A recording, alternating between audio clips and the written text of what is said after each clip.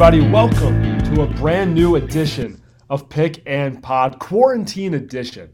I am Dominic Capone, glad to be joined by Jack Roach and Andrew Posadas. And guys, it is May 11th, exactly 2 months ago. On March 11th, the NBA stopped in its tracks, and we found out that Rudy Gobert had tested positive for the coronavirus. And even though there has been no basketball, there's been a lot of news, especially surrounding The Last Dance and Michael Jordan's documentary that has come out these past few weeks. Yeah, I'll just go now, Dom. It's sorry, Jack, but let me go for about. I'll just say this. It's been crazy to think about the fact that we haven't had anything, no basketball, no baseball, Yeah. no hockey, and we kind of lost sports at an important time. You're talking about March Madness. There was so much going on, so it was a great idea by ESPN to just bring the release date up for The Last Dance. And Jack, I think you can agree, and I think everyone can agree that Sunday nights have now become that night for us these past 3-4 weeks. For sure. And you even go on Twitter and people are like covering this documentary like it's a live sporting event. Like everyone who cares about basketball is tuning in to ESPN to watch this. It's funny, we saw it when the NFL had the draft, and now there's Korean baseball on ESPN. I never thought I would see that. And the Jordan documentary, obviously, and then UFC just starting up again with no fans. So it seems like sports are starting to take that turn into where people can appreciate it even more as they start to come back. But that's going to be a big question now. Can basketball come back this year? And if so, how are they going to do it? And are fans going to be in attendance? I mean, I would say just off the bat, I mean, Shaq was on the other day and he said that they should scrap the entire season, that you should Yeah, put you an did say that. asterisk. Whoever wins the championship doesn't matter. But I think there's a couple of guys out there, namely LeBron James and Giannis Antetokounmpo, who would probably beg to differ because they've put their teams right where they need to be to make a championship run. So honestly, I mean, we had that strike season, what was it, 98, 99, where they played a short amount of games. We had one even more recent a couple years back. So I mean, honestly, they could say those are asterisks, but we don't really talk about that, Jack. So I don't think there'll be any asterisks on this season. I think they played enough games where we kind of know who the 8 best teams are in each respective conference. Totally. And as the playoff picture is kind of settled, something that we kind of forget about is the momentum that these teams carry going into the playoffs. You see a Lakers team really grooving, really finding that chemistry, and you take this we're looking at 3 month hiatus off from basketball, and it's really interesting to see what teams, if we do come back, are able to maintain that chemistry that they built up throughout the whole season. Let's jump right into The Last Dance. Yesterday, episode 7 and 8. And episode 7 featured Jordan's retirement from basketball, his pursuit of a Major League Baseball career, his unfortunate passing of his father, and then the question mark surrounding Jordan in practice. Is he a bad teammate? The end of episode 7 really answered everything pertaining to what he was about. For me, the quote ending episode 7 really got to me. I never asked him to do something that I wasn't doing. So it's not like Jordan was going out there and bossing everyone around to do something that he wasn't doing. He just expected everyone to be on his level. Whether that was unfair or not, that's up to you. But from his eyes, he was just pushing everyone to be great. And Dom, just to add on to that, it's crazy because most times in sports, the best players, it's usually one or the other. They'll be just the best player just because they have that God-given talent, or the best players come from the guys who are just driven the hardest, who have the highest work ethic. And MJ had both. I mean, he was just naturally talented and he had the work ethic to back it up. So as teammates, you can't really tell MJ, hey, I'm not running extra sprints when you see him finishing first every single time from baseline to baseline. So I think that just says a lot. And when you talk about somebody like LeBron James, he leads differently. He's more player friendly. Magic Johnson was kind of the same way too with the Lakers in the 80s. But MJ, Kobe, these are just guys cut from a different cloth where, Jack, it's just they're assassins. And if you think they're tyrants, they'll say, okay, just like Jordan said, yeah, but you've never won anything. And we've seen it from both him and Kobe with 6 and 5 rings that, that type of leadership can bring you success. Totally. And I saw something on Twitter the other day, and it said something along the lines of Adam Silver's so lucky that his star is LeBron James and not Michael Jordan. And you look at some of the footage that we've seen throughout The Last Dance, and I mean, the proof is in the rings, but he really comes off as an absolute maniac, right? Like, like Steve Kerr saying that Michael Jordan punching him in the face was like the best thing that could have happened. It's like hearing someone with like Stockholm syndrome talking about like, oh yeah, that was a good thing, him punching me, that was great. But I mean, you can't deny like when he went out there, he didn't lose. Yeah, no doubt. And going off of the maniac that is Michael Jordan, or the psychopath, some people would say. I mean, they showed stories in episode 8. B.J. Armstrong torches the Bulls and ties the 1998 semifinals up at a game apiece. Jordan was like, okay, that was cute, but watch this. And then they ended up winning the series. And then LeBradford Smith, the story of the Bullets in 1993, puts up 37 points one night against the Bulls, and then the very next night they go to Washington, and MJ makes up this story in the press saying that LeBradford Smith came up to him and was basically like, "Good game, Mike," while putting his arm around him. We find out that that isn't true, and MJ puts up 36 points in the first half. He used these little stories that he just puts into his mind as fuel, as inspiration, and he goes out and does these unbelievable things on the basketball court. It's interesting to see those stories and what he does to, and even Gary Payton in the 1995, 96 finals. You just saw Jordan laughing at Gary Payton, was basically like, the glove wasn't a match for me. Like it was totally fine going up against Gary Payton. It was interesting to see what he used as inspiration and as fuel. And Dom, MJ he just feels like almost a mythical creature with just the way he moves, his motives, just the way he thinks. And it really just isn't for the faint of heart. Like, there's a lot of people who look at him and say he's a maniac. And there are some athletes who have praised and said, hey, that's the type of teammate you need. Like, that's how you want your star to be. Because at the end of the day, the ultimate goal is to win a championship.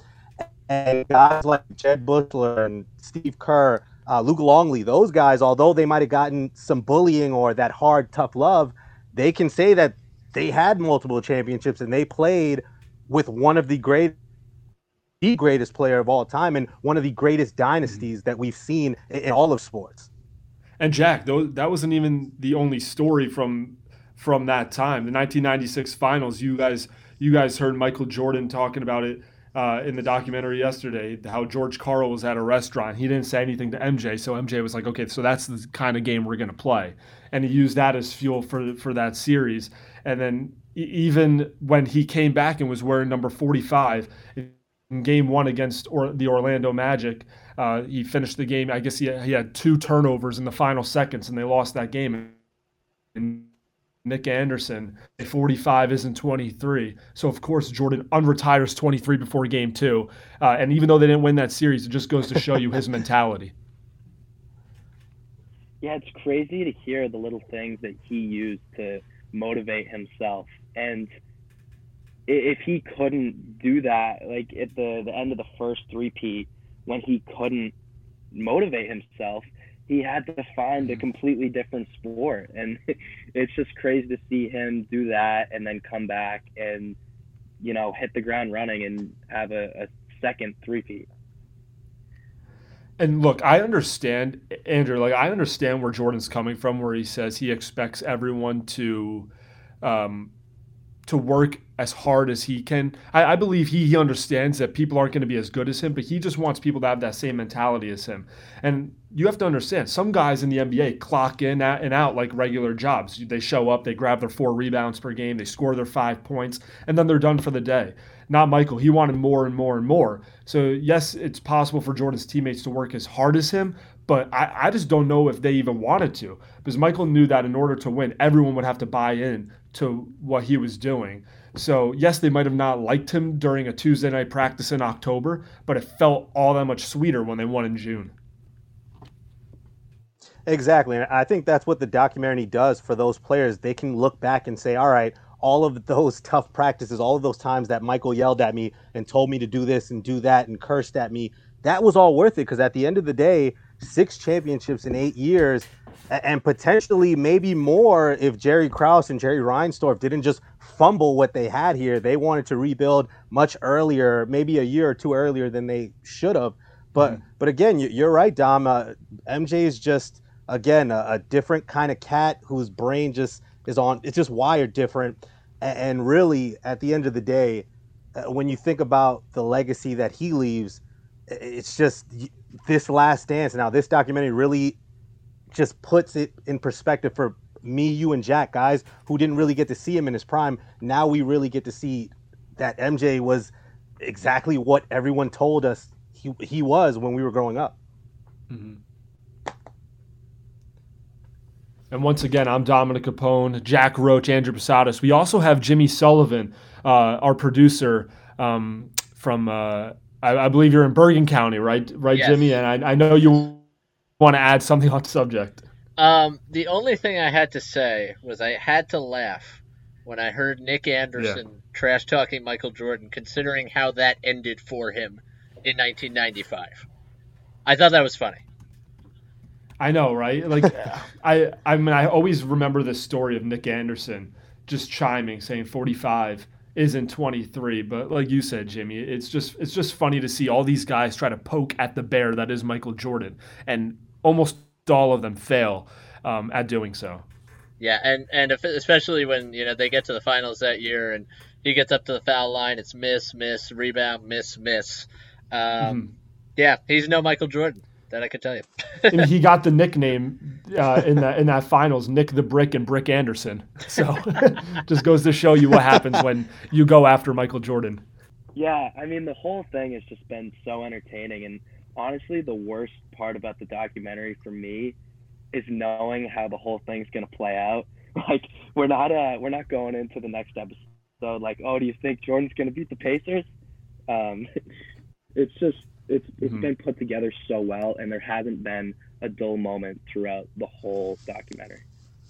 And I don't know about you guys, but since this Jordan documentary came out, Dwayne Wade said he has a documentary. They were talking about Kobe Bryant having a documentary of his last season. I think we need to start making this an every year occurrence, or for every superstar in their final year. We just need to keep having these documentaries because this is some interesting stuff we get to look into, especially that 97-98 season with Jordan and his teammates with the cameras up close. Yeah, and Dom, there's so many basketball players I can think of who have those type of personalities that we need to see a documentary of. You said Kobe, you said Dwayne Wade. What about Shaq? Everyone would love to just see Shaq. Just as his story is, there's a lot of what ifs if he had stayed in shape. Obviously, he still is a Hall of Famer in his own right. Two people that we saw in the episodes, Penny Hardaway and Grant Hill, two guys who were touted to be the next big thing. Obviously, injuries derailing their careers. But there's just a lot in the NBA, especially during that time in the 90s, a lot of great stars that just don't get talked about because they couldn't get over the hill and they couldn't beat MJ.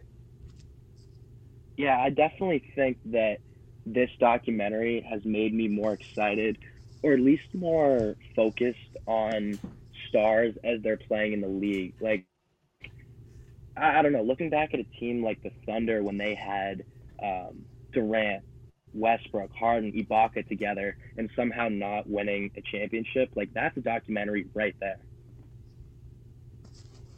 Yeah, 100%. I can't wait to see especially a documentary on LeBron James at some point. I don't know if his is going to be as riveting as this Jordan one is because of the character that was Michael Jordan, especially with his teammates behind closed doors in practice. But it's going to be interesting to see if these documentaries ever come out.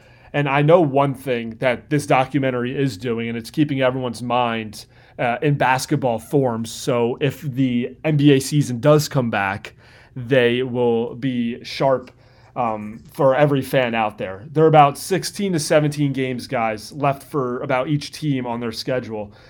If the NBA season comes back, they need to figure out how much time the players need to get back into basketball shape. You can't just start the season up again by jumping into the playoffs. Now, I'm not saying play the rest of the entire schedule. Maybe 7 to 10 games should be fine. I know this is a big topic of discussion around the sports world. When are sports going to come back? But can you guys realistically see the NBA season coming back this year? I can't see the regular season coming back down. I'm going to have to disagree with you. 7 to 10 games. The Golden State Warriors, the Cleveland Cavaliers, the Atlanta Hawks, the Knicks, they don't want to come back to play those games. Like there's no incentive for them. If you look at the standings right now, the East is pretty set up 1 through 8. And in the West, maybe Portland, New Orleans, San Antonio, maybe they could have a gripe because they're a few games back of the Grizzlies.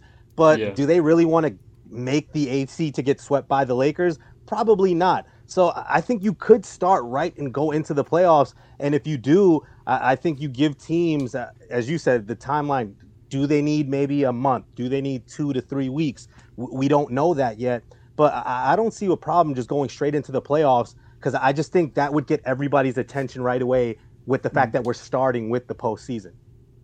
Andrew, don't get me wrong. I would love to just jump right into the playoffs, but I just don't know how realistic it is with all these guys missing now 2 months exactly of playing time and maybe sitting at home. A lot of them can't even shoot a basketball if they don't have a court and they can't go to the practice facilities because it's not open. I wonder realistically if they can just jump into the playoffs or they need a couple of warm-up games. And I do agree with you in the sense that the East is pretty much locked up. The Orlando Magic have the 8th seed and they're 5.5 games in front of the Washington Wizards, who have the 9th seed and just missing the playoffs. In the Western Conference, basically the same thing. The Grizzlies are 3.5 on Portland, New Orleans, and Sacramento.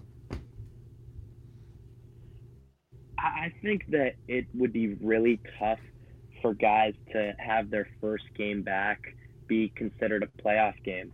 Like imagine shaking off the rust in a game that, for some is their first time suiting up in the playoffs. Like I think the Grizzlies have that 8th seed in the West right now. Imagine Ja Morant's first game back in 3 months is his first career playoff game. I just don't think that's fair to a lot of the players as they try and shake that rust off in the postseason. Yeah, and Dom, yeah. Yeah, no, I was just going to add that it's tough. Obviously, I understand what Jack's saying and I understand what you're saying just to jump right into the postseason. But I just feel like when you're talking about the teams that know that they're out of contention, I just don't see them saying, all right, we're going to come back for, X amount of games to lose, more than half of those games and then go back home for the offseason. Mm-hmm. Yeah, no, I agree with that. It's tough because you also have to think that say they do start the season, it ends late, then what's going to happen for next season?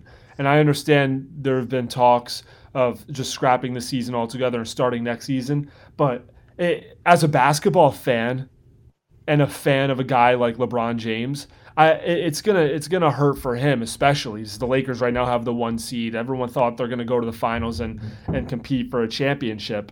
And now he's missing out on that opportunity. So I don't think it's the right thing to do by completely scrapping the season. So guys, let's transition real quick. No matter what, if they do a little short regular season and then go into the postseason or jump right into the postseason if they come back, let's talk about some postseason possibilities. And right off the bat, the one I like to look at is the Nets and the Raptors, who would be facing off as the Raptors with the 2 seed, Nets with the 7 seed. KD and Kyrie, big question mark. Is Kevin Durant coming back? Is he not? The reports right now are that KD is not coming back this season no matter what.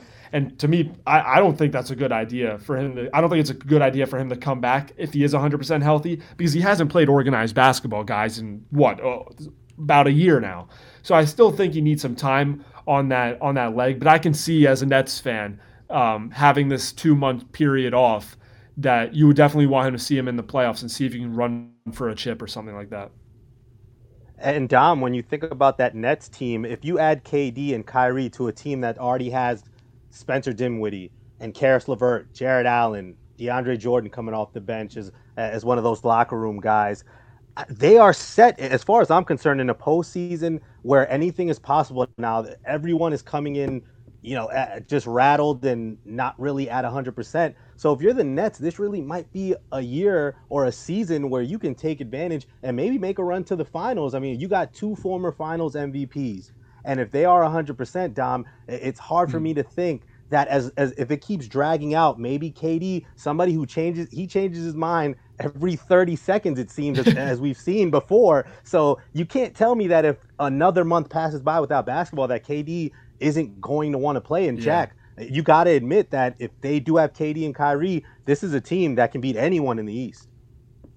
They're definitely a force to be reckoned with, but I think that you need to ask the question, can they actually beat the Raptors in the first round? I mean, you look at a guy like Nick Nurse, who, in league circles is, could even be considered the best coach in the league other than a guy like Greg Popovich. And you look at the Nets, and I mean, who is their coach right now? How many games has he coached? Yeah, that's a good point. That's actually a really good point, Jack, that you bring up.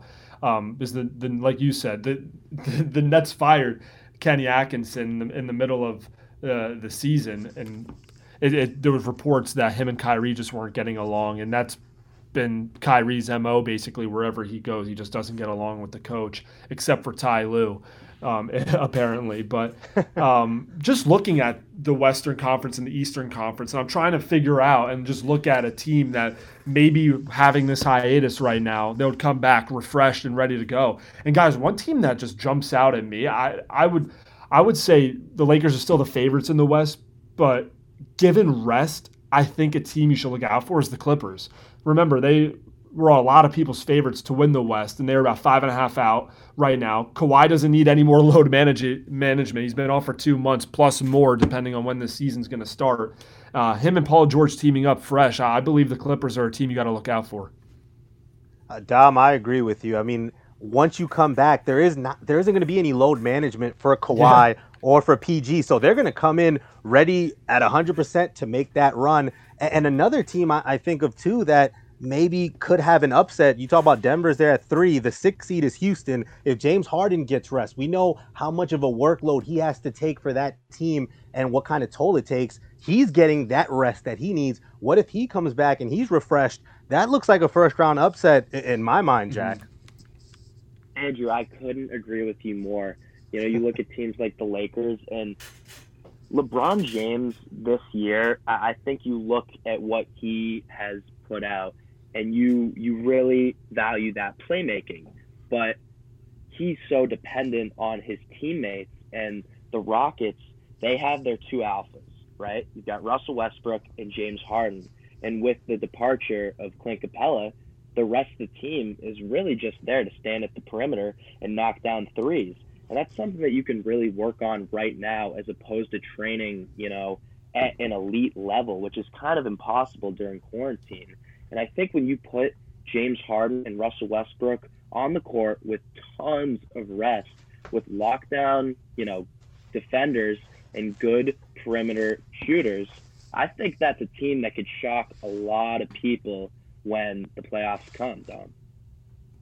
Yeah, 100%. And Jimmy, I know you want to add something on this. Yeah, there's one team I thought about when you were talking about the lockdown and getting rest and getting healthy.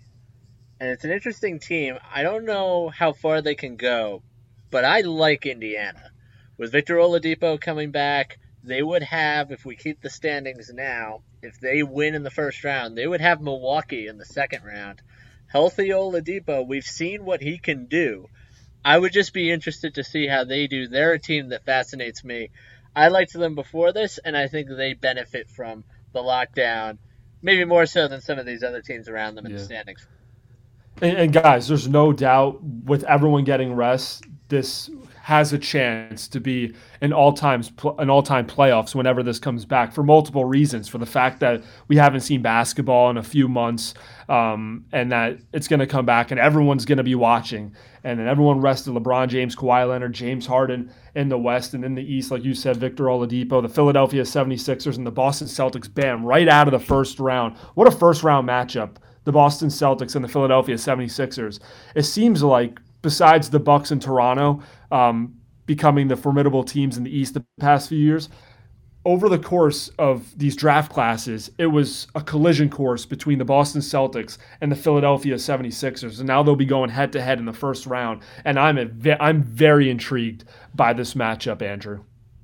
And how about both teams entering this hiatus? When you talk about Boston, they were on their way up. They had their little struggles, had some injuries, but they looked like they were coming on. And for the 76ers, I mean, we were all talking about if Joel Embiid and Ben Simmons could actually coexist. It just didn't look like they had that same sync, that same wavelength, that same momentum that they had last year going into that series with the Raptors, where obviously if Kawhi Leonard doesn't make that shot, maybe Philadelphia beats them and maybe they have a shot against Milwaukee to get into the finals. We don't know. A lot of things changed when Kawhi made that shot. But again, those are two teams that we thought would be at the top. Obviously, Milwaukee and Toronto have emerged. But Jack, this Philadelphia team, they've had their time to really think about it. And let's hope that Joel Embiid and Ben Simmons have kind of gotten together and really just taken this time to just hash things out, because when they're on the court, they're one of the best duos in the league. Yeah, and their season really was characterized by their inability to kind of create that chemistry that they needed. I mean, you lose that closer they had in Jimmy Butler, and you add Al Horford, who's an incredible player. I loved him when he was in Boston, but I do think that really hurt them in terms of spacing on the court. And it would be really interesting to see if that time off allows them to refresh and really hit that reset button and say, hey, guys, we have a ton of talent on this team. And, going off against a young Boston team, let's see if we can exploit that, though. Mm-hmm. And Jack, to your point, this past season for the 76ers, coming into it was supposed to be a big year for them, challenging Boston, Toronto, and the Bucks at the top of the East.